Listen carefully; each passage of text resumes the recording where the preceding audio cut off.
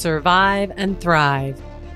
This is a podcast that brings you stories and perspectives on how leaders and organizations can not only transform to survive, but thrive in change. I am your host and co-founder of Kincinity, Jennifer Ayers. We're kicking off our podcast series featuring 19 stories and perspectives on how COVID-19 has created an imperative for change and what leaders and organizations are doing to respond to that change. For today, I have invited another Kincinity partner, Lisa Inslee, to join me. Lisa is our expert in helping clients create a more compelling, quote-unquote, human experience. I'll let her say a little bit more about what that means for those who might not be familiar with this concept, but she's here today to help me facilitate the discussion with our guest, Jason Fields, the Chief Strategy Officer at Voicify. Voicify brings a conversational experience to companies that allow them to engage with their customers in a deeper and more personalized way. I like to think about it as bringing a brand presence to the voice platform. So I'm going to hand it over to Lisa to introduce herself. But before I do that, just a little brief background on our guest, Jason, and he can elaborate more in a moment.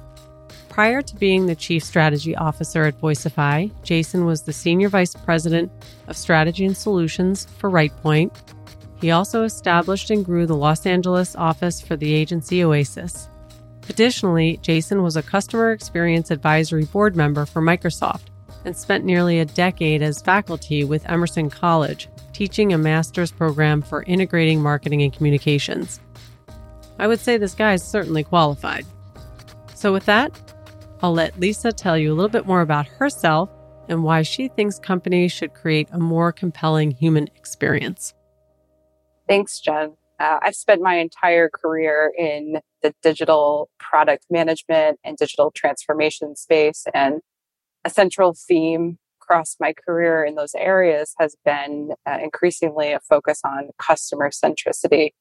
But when you think about customer centricity, you realize that it applies to ultimately people, right? So a customer is a person, a consumer is a person, a patient, healthcare professional, an employee. We're all people, and we can level up how we think about serving our customers, whoever they may be, in a more human way. We have higher expectations than ever with some of the great user experiences we get through prominent brands. And I'm excited to be here today with Jason because he's really at the advent of a space that in some ways is very nascent, in some ways is breaking through. And I think with conversational experiences, brands, products, services have a great chance to create a more compelling human experience for the people that they're engaging with and serving. Awesome. Thanks for that. So, Jason, I did give a little intro about you, but I always like to give our guests an opportunity to correct me or enhance that description or say more. You did a great job. Thank you. I haven't heard someone talk about me that way so nicely before. So I'm going to bring you to all the family reunions. The thing that you didn't capture, because I don't think I've got it on my LinkedIn profile, is that my first significant job as a young adult was as a bartender through my college and master's degrees. And sort of jokingly and for some levity, but also in a matter of seriousness, is that when you talk about human experience, which I think before was customer experience, and before that it was customer service, and before that it was 800 call centers. When you're in a service industry like bartending or restaurants, hospitality, you come to learn very quickly that your own survival is dependent on the sorts of human experiences you can provide to other people. And so that approach to sustaining my own livelihood when I was in college and postgrad, I think gave me a really interesting perspective that I've been championing ever since in every role I've had professionally since. I want to take a step back and talk about what Voicify actually is. Voicify allows brands and businesses to create engaging, conversation-based apps or voice apps on devices and programs like Amazon's Alexa and Google Assistant. Voicify helps brands customize their voice app to offer a more engaging customer experience in paying bills, scheduling appointments, or much, much more. in its simplest form, we're the equivalent of a voice assistant or conversational content management system. So for the listener out there who may have some exposure to web content management systems like a WordPress or a Sitecore or an Adobe, we are essentially doing the same thing. We brought it to Alexa, Google Assistant, Bixby. And because there's a lot of other, what we call endpoints out there that are conversational, think text messaging, think a Slack bot, think a Microsoft Teams bot, think a Twitter bot, think a Facebook Messenger. All of those are conversational in nature, and they follow largely the same structure and planning and strategy needs that a voice bot would be. Our platform can also be used to deploy out to them as well. So most, if not all of our customers are starting with a specific use case that is going to sit in the middle of that Venn diagram of useful to the customer and useful to the business. And they're running with it as an entry point. A great example of that to solidify this up for a moment is a customer of ours, Wolverine Worldwide, which owns about 12 different sneaker brands. They're a global organization. And they realized through their metrics that a boatload of their call center traffic was for people wanting to know where their order was. And that demand was ever increasing. During COVID, where I just mentioned, e-commerce rose by 10% in 10 months, right? So they're getting crushed. And so they brought to market the ability for somebody to say, Alexa, ask Keds where my order is, and to be able to have a conversation about tracking their order and their shipment rather than either having to log in somewhere, read it on a screen, or call someone and get an answer. It's conversational, it's casual, it's passive, it's in their home, it's convenient, and it's being done with Alexa and Google Assistant. That's such a great example of how a business was able to kind of capitalize and propel forward in what has been a notoriously difficult time. Another example of the endless possibilities of Voicify is that, well, if you ask Alexa about your favorite podcast, let's just say Survive and Thrive, my voice could actually introduce you to the podcast. Not only that, but Alexa would then play the episode, and I could suggest other episodes that you might enjoy afterwards. Go on, give it a try. Now, I asked Jason what his life was like just over a year ago, as the pandemic was sweeping through the world. What did his average workday look like, and what did it become? It was jarring for me as it was for a lot of people. I have been a road warrior for the better part of a decade. My wife and I both were. Matter of fact, we were hopscotching between London, LA, and Seattle, 3 different places to live based on work situations. And then, of course, the normal business trip. We knew some flight attendants on United Airlines by name. And when we came back into LA in early March and this all hit, we actually were homeless in a sense that we didn't have a sort of permanent place to be. And we continued to hopscotch around from hotels to my parents' house for a little while before we were able to settle back in our permanent place in Los Angeles. So what my day looked like before pandemic was being in an airport, being on Zoom calls, being on Teams meetings, being in strange boardrooms, facilitating workshops, just really being in a different place almost every day.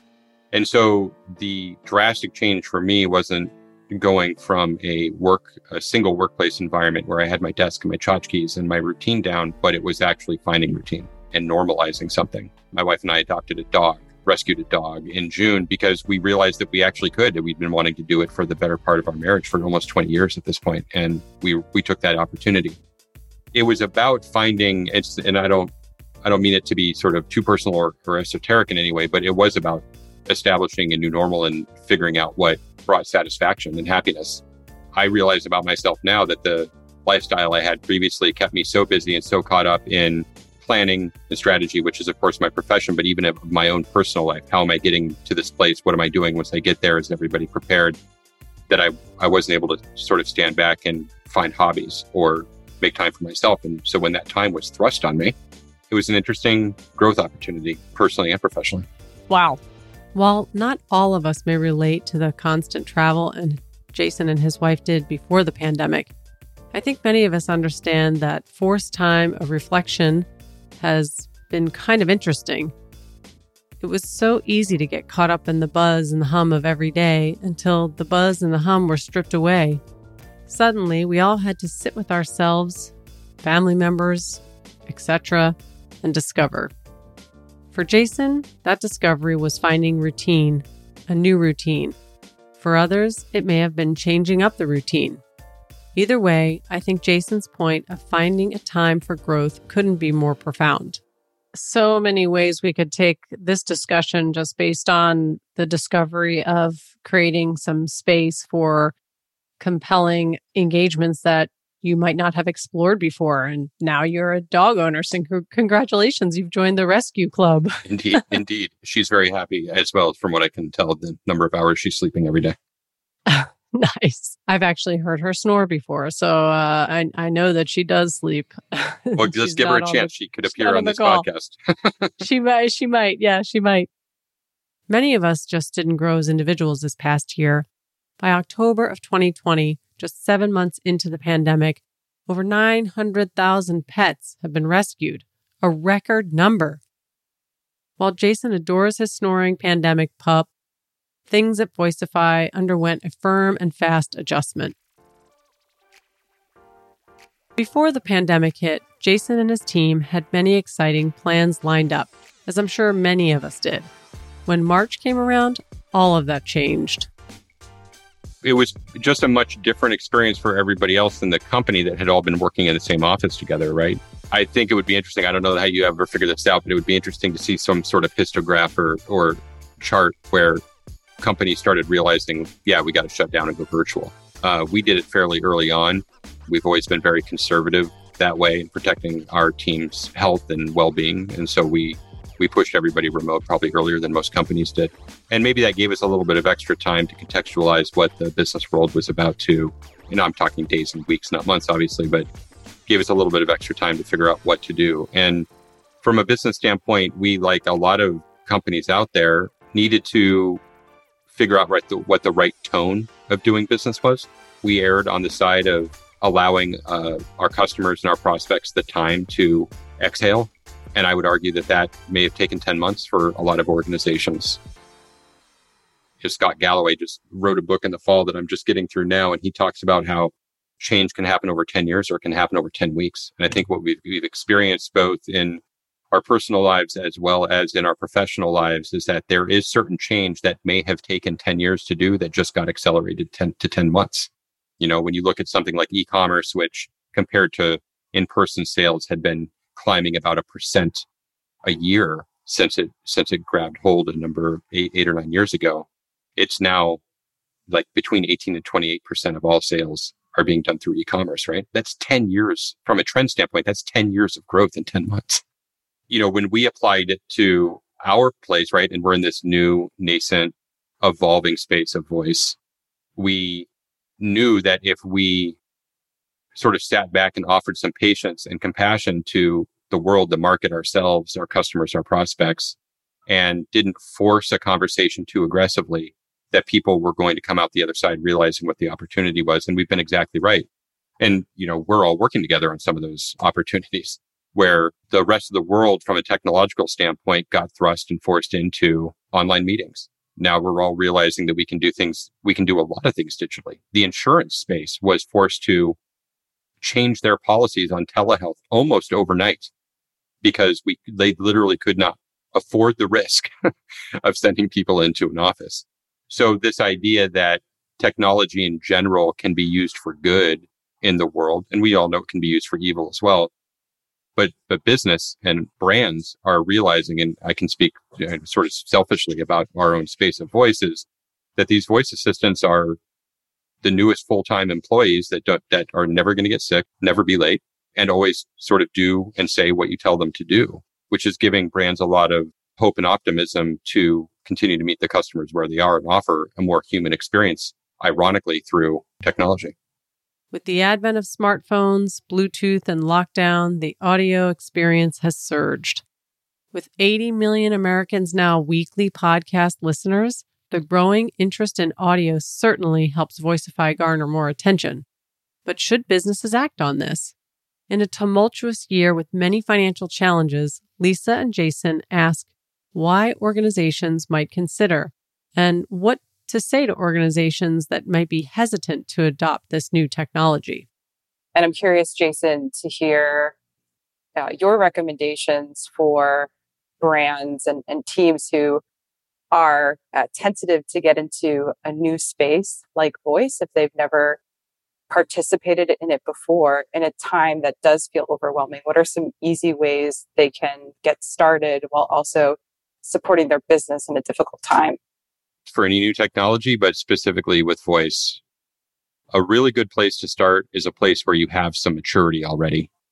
The reason being is that if you're trying to solve a mission critical problem of your business or your customer service offering with something new that no one has any experience with, it's just too many hurdles at once. You've got to build the organizational muscle memory. You have to figure out the strategy and planning. You've got to learn new tools. You've got to establish new processes. If there is something that your business is doing well, you can hire another 8,000 customer service reps to pick up the phones, right? But it's cost prohibitive. Wolverine was doing customer service very well. They just had an increase that was beyond their ability to maintain pace, or they wanted to find a less expensive way to get it done and handle these low level questions.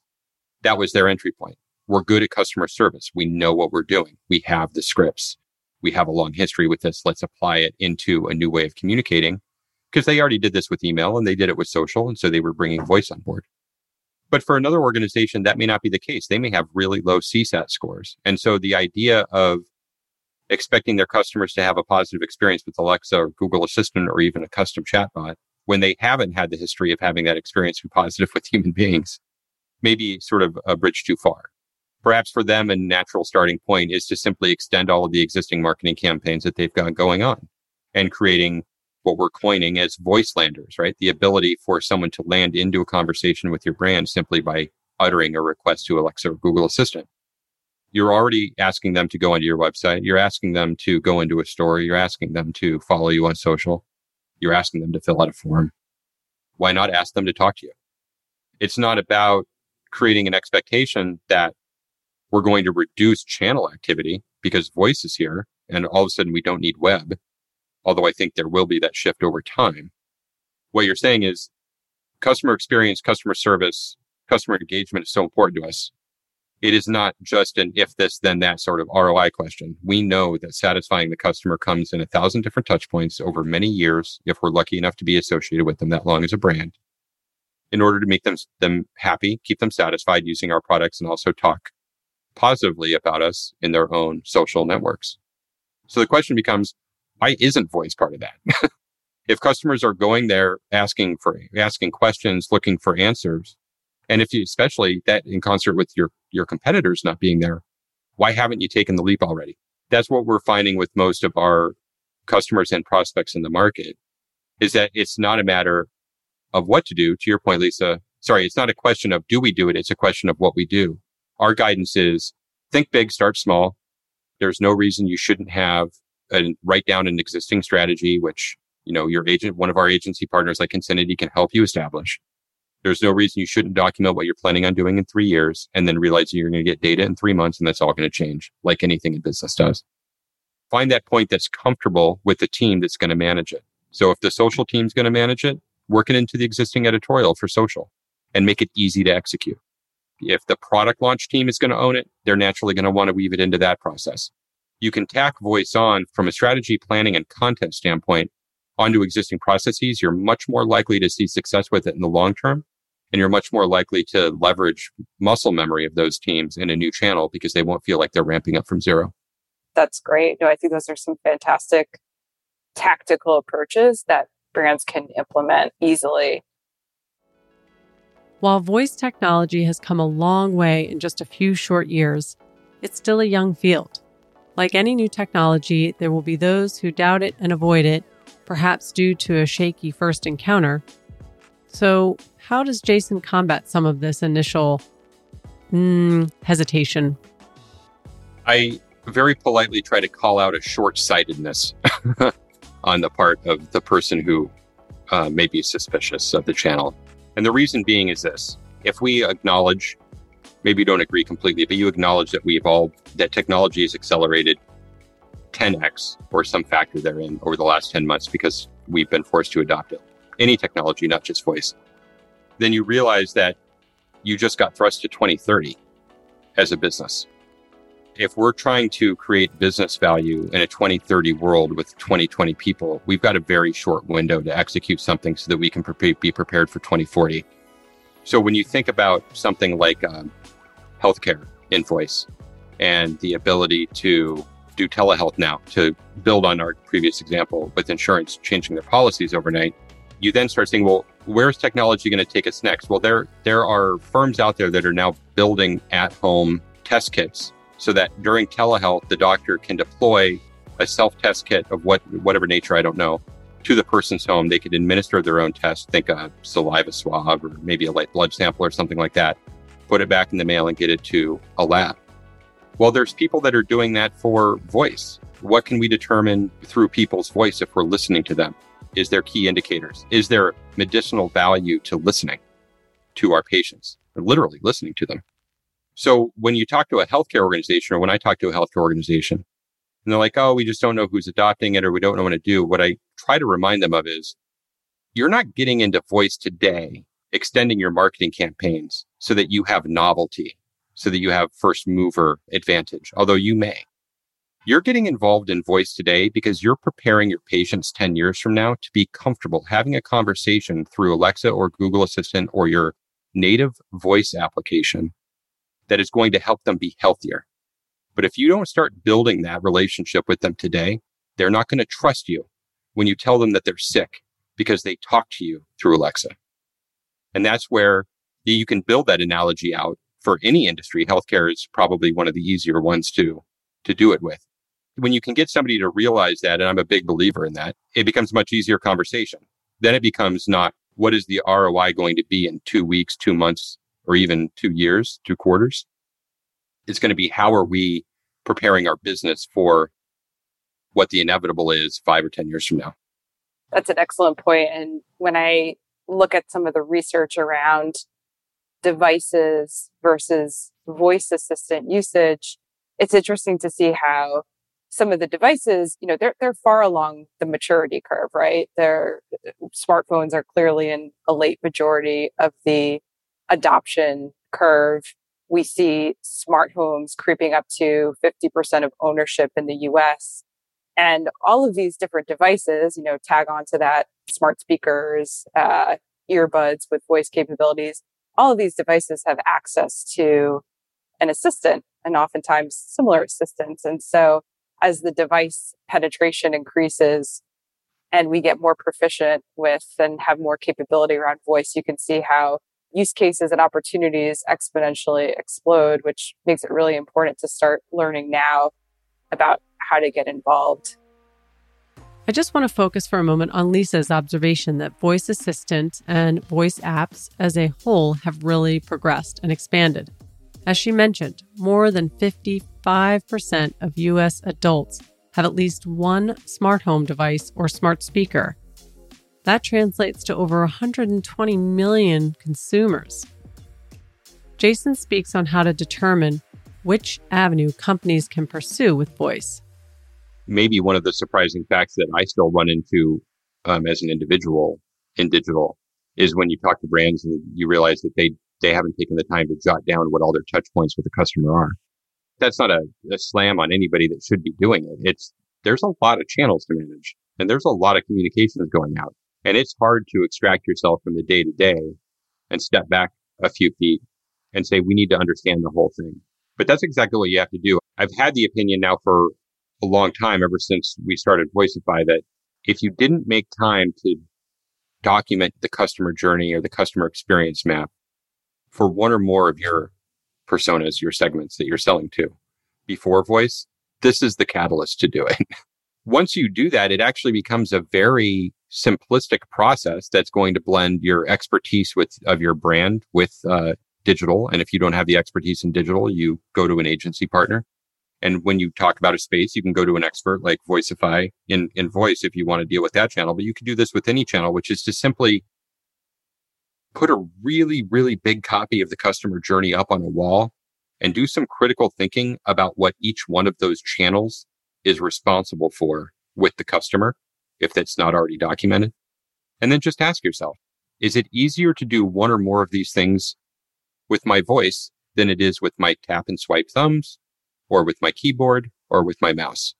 And if you can save your customer 30 seconds a week, they're going to try it. whether it's reordering something, whether it's acting on the latest, greatest marketing campaign on a product that just came out, whether it's updating their profile information, contacting customer service, getting an answer to a package status, whatever it may be. If you can save them time because they can ask you instead of having to physically grab a device and do something with their hands, they're going to give it a go. So how has COVID altered the space of voice technology? The one thing that accelerated was a comfort level.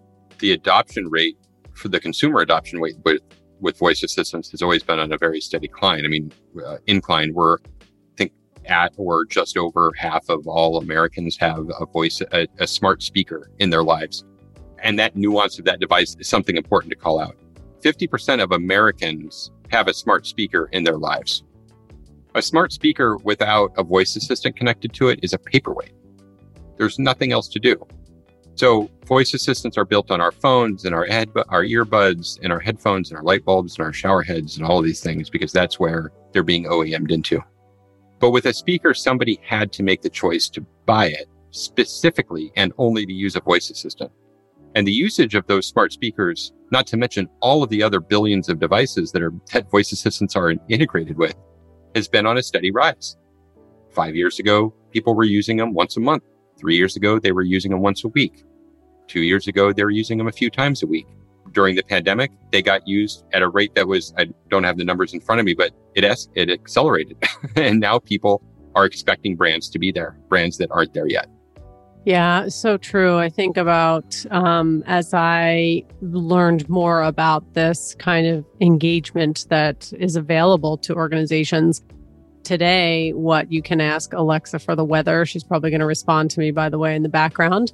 I feel like it's only a matter of time that organizations are going to be compelled to have some kind of presence because pretty quickly I want to ask about my credit card bills. I want to ask about the next train to New York City. I want to ask about the next flights to Boston. And it's going to be an expectation that there's a presence of a particular organization via a voice platform. That's my point of view anyway, just from being a consumer of the ease of using voice when it works. I'd be curious to hear what either you, Jason, or Lisa have to say. I mean, I agree with you, or I wouldn't be in the space. So that's an easy one to answer. Yeah, fair enough. While voice technology offers an alternative to Googling on your laptop, how will it eventually meet the needs for more information and actually eclipse time spent searching on the internet? Can it?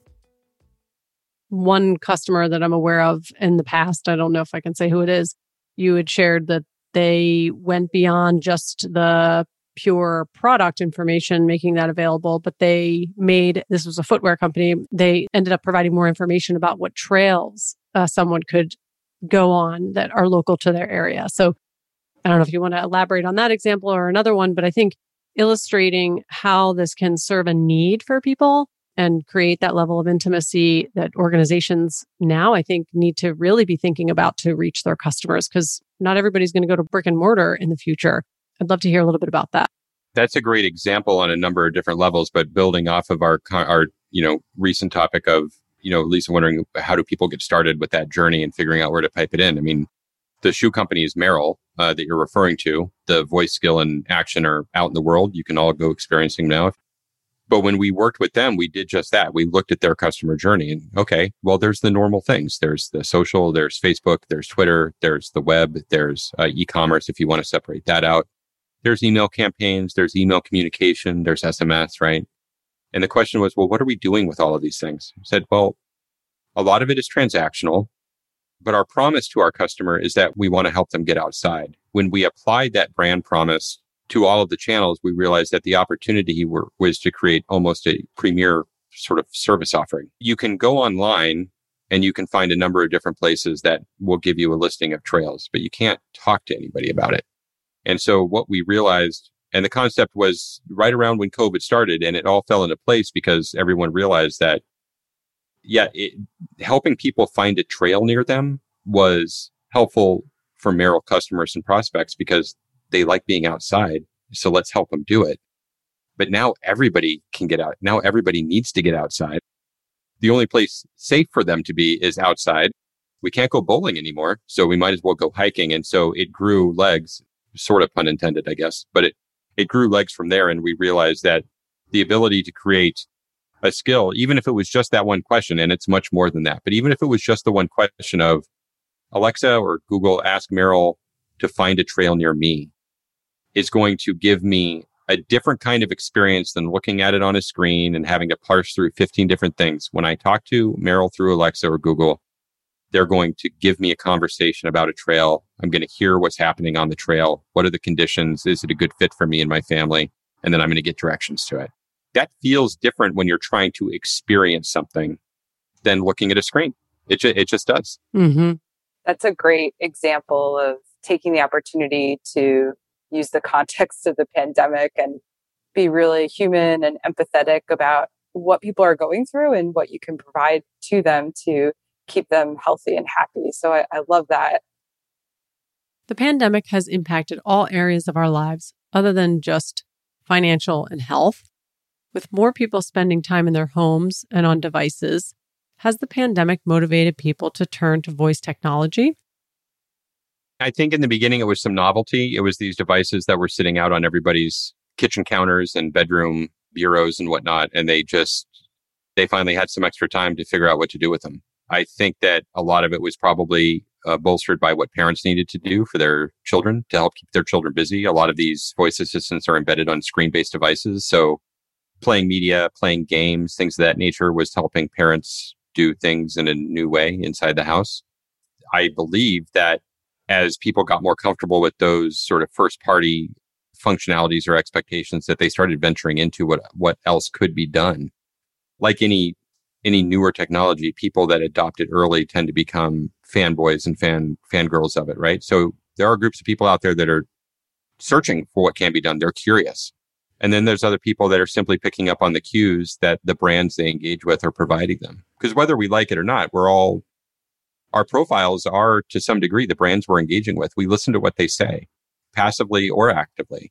And so when an opportunity arises in your email box or through an SMS message or something that you see when you log in to pay a bill or your profile and you realize that there's a new channel available, again, to an earlier point, if it feels like it's going to be easier to talk through it than to type through it or read through it, people are going to give it a go. And I think that that's where a lot of that willingness has been coming from. Yet, even in this increased willingness to try voice apps, there is a concern, as there is with any new technology, about personal privacy. The quick answer is that brands that are going to be dealing with sensitive information probably should be considering a custom voice assistant. And you consider that the most widespread example of that would be Bank of America's Erica.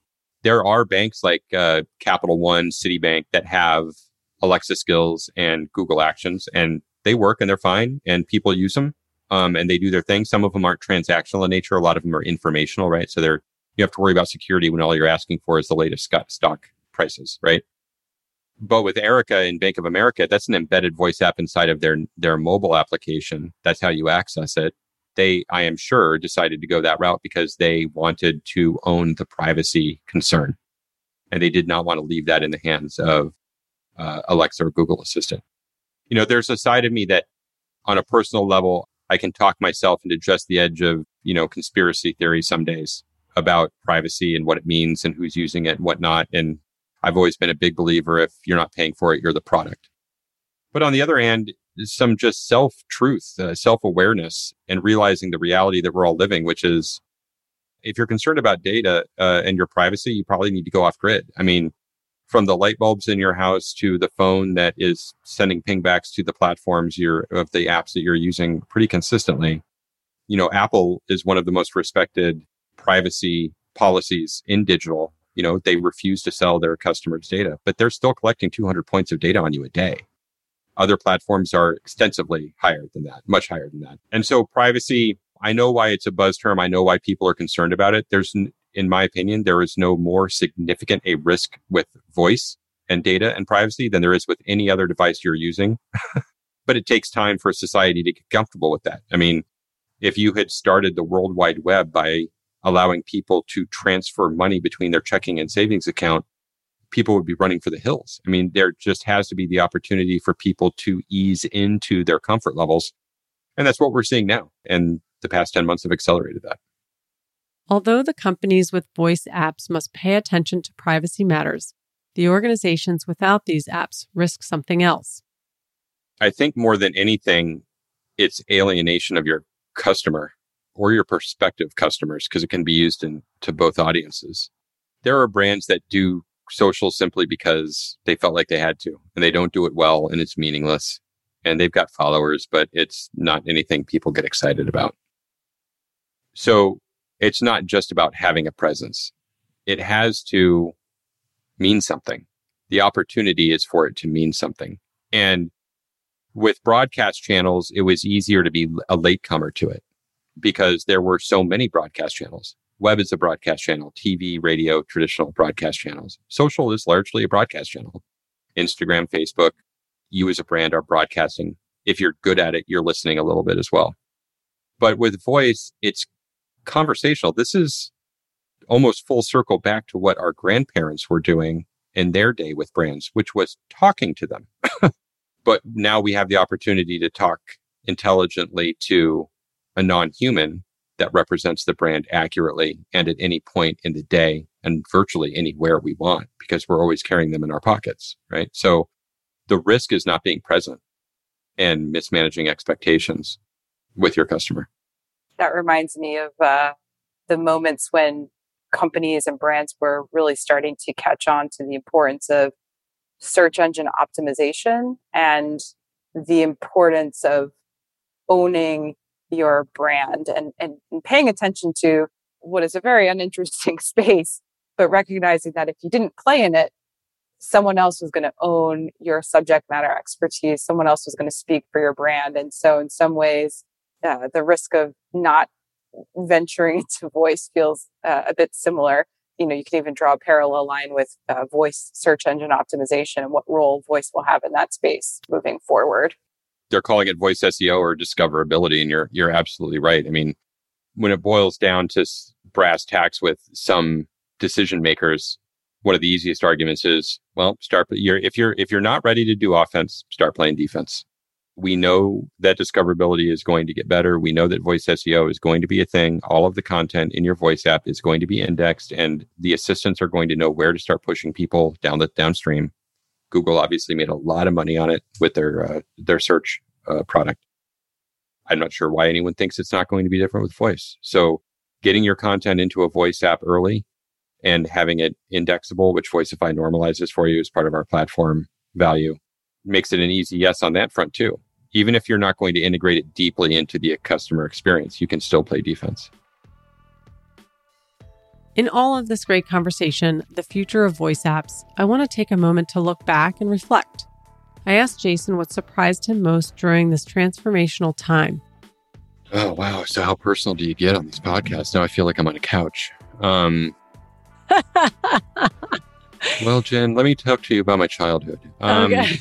Well, we only have a few more minutes here, so keep it brief. We'll keep it brief.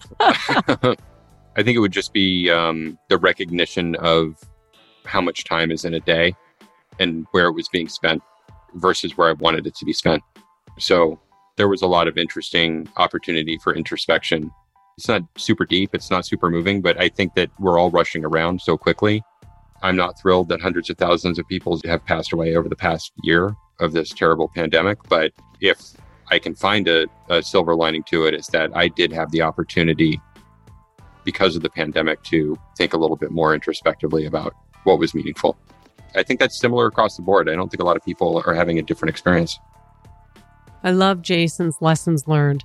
The recognition of how much time in a day is spent and where it's being spent. Despite all the hardship COVID has caused, I will forever be grateful for this time that I've had to do some personal reflection and growth. And I hope to carry those lessons with me in the future. And I hope that I can continue to expand my use of voice apps to save more time and spend it with loved ones.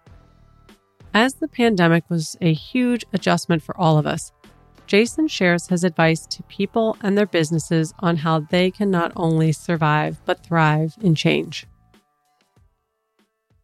During a crisis, the number one thing is keep the lights on.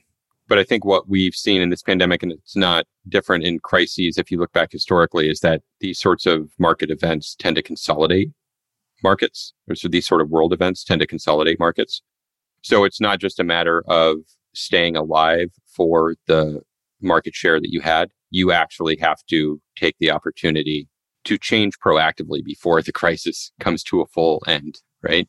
I have a number of friends in the restaurant business early on in the Northeast and in California. And I would talk to them to see how they were doing and to see how I could support. And I used to bartend with a lot of these people. They say, what would you do? Like, what do you think is the right move? And I said, I think the thing you want to do right now is to take the opportunity to stop and open up as much green field for your business as possible from a planning and creative standpoint. If you were starting your business today, knowing how the world could be changing, what would you do? And then create a path from where your business is today to where you think it needs to be. Like, you can't get mired in, well, it used to be this way. This way doesn't exist anymore. And if you're not actively setting up systems and processes and business value for the market in a way that's going to make sense in 6 months, you're not going to be around in 3. True enough. Awesome. So, Jason, how can our listeners find you? The easiest way is going to be to go to our website at voicify.com. From there, you can reach out via phone, find the phone number and contact form there. My email, jfields@voicify.com as well, for anybody who wants to start a conversation that way. Or, of course, you can ask Alexa or Google Assistant to talk to Voicify because we've got a voice app. Ooh. And oh, by the way, listeners, you can listen to Survive and Thrive by asking your device to connect you to the Survive and Thrive podcast. So think about that for next time. Thank you, everyone, for listening and joining our episode of Survive and Thrive. Remember, at Concinity, we empower the conscious leader to realize positive and sustainable change. Until next time, don't just survive, thrive. Take care.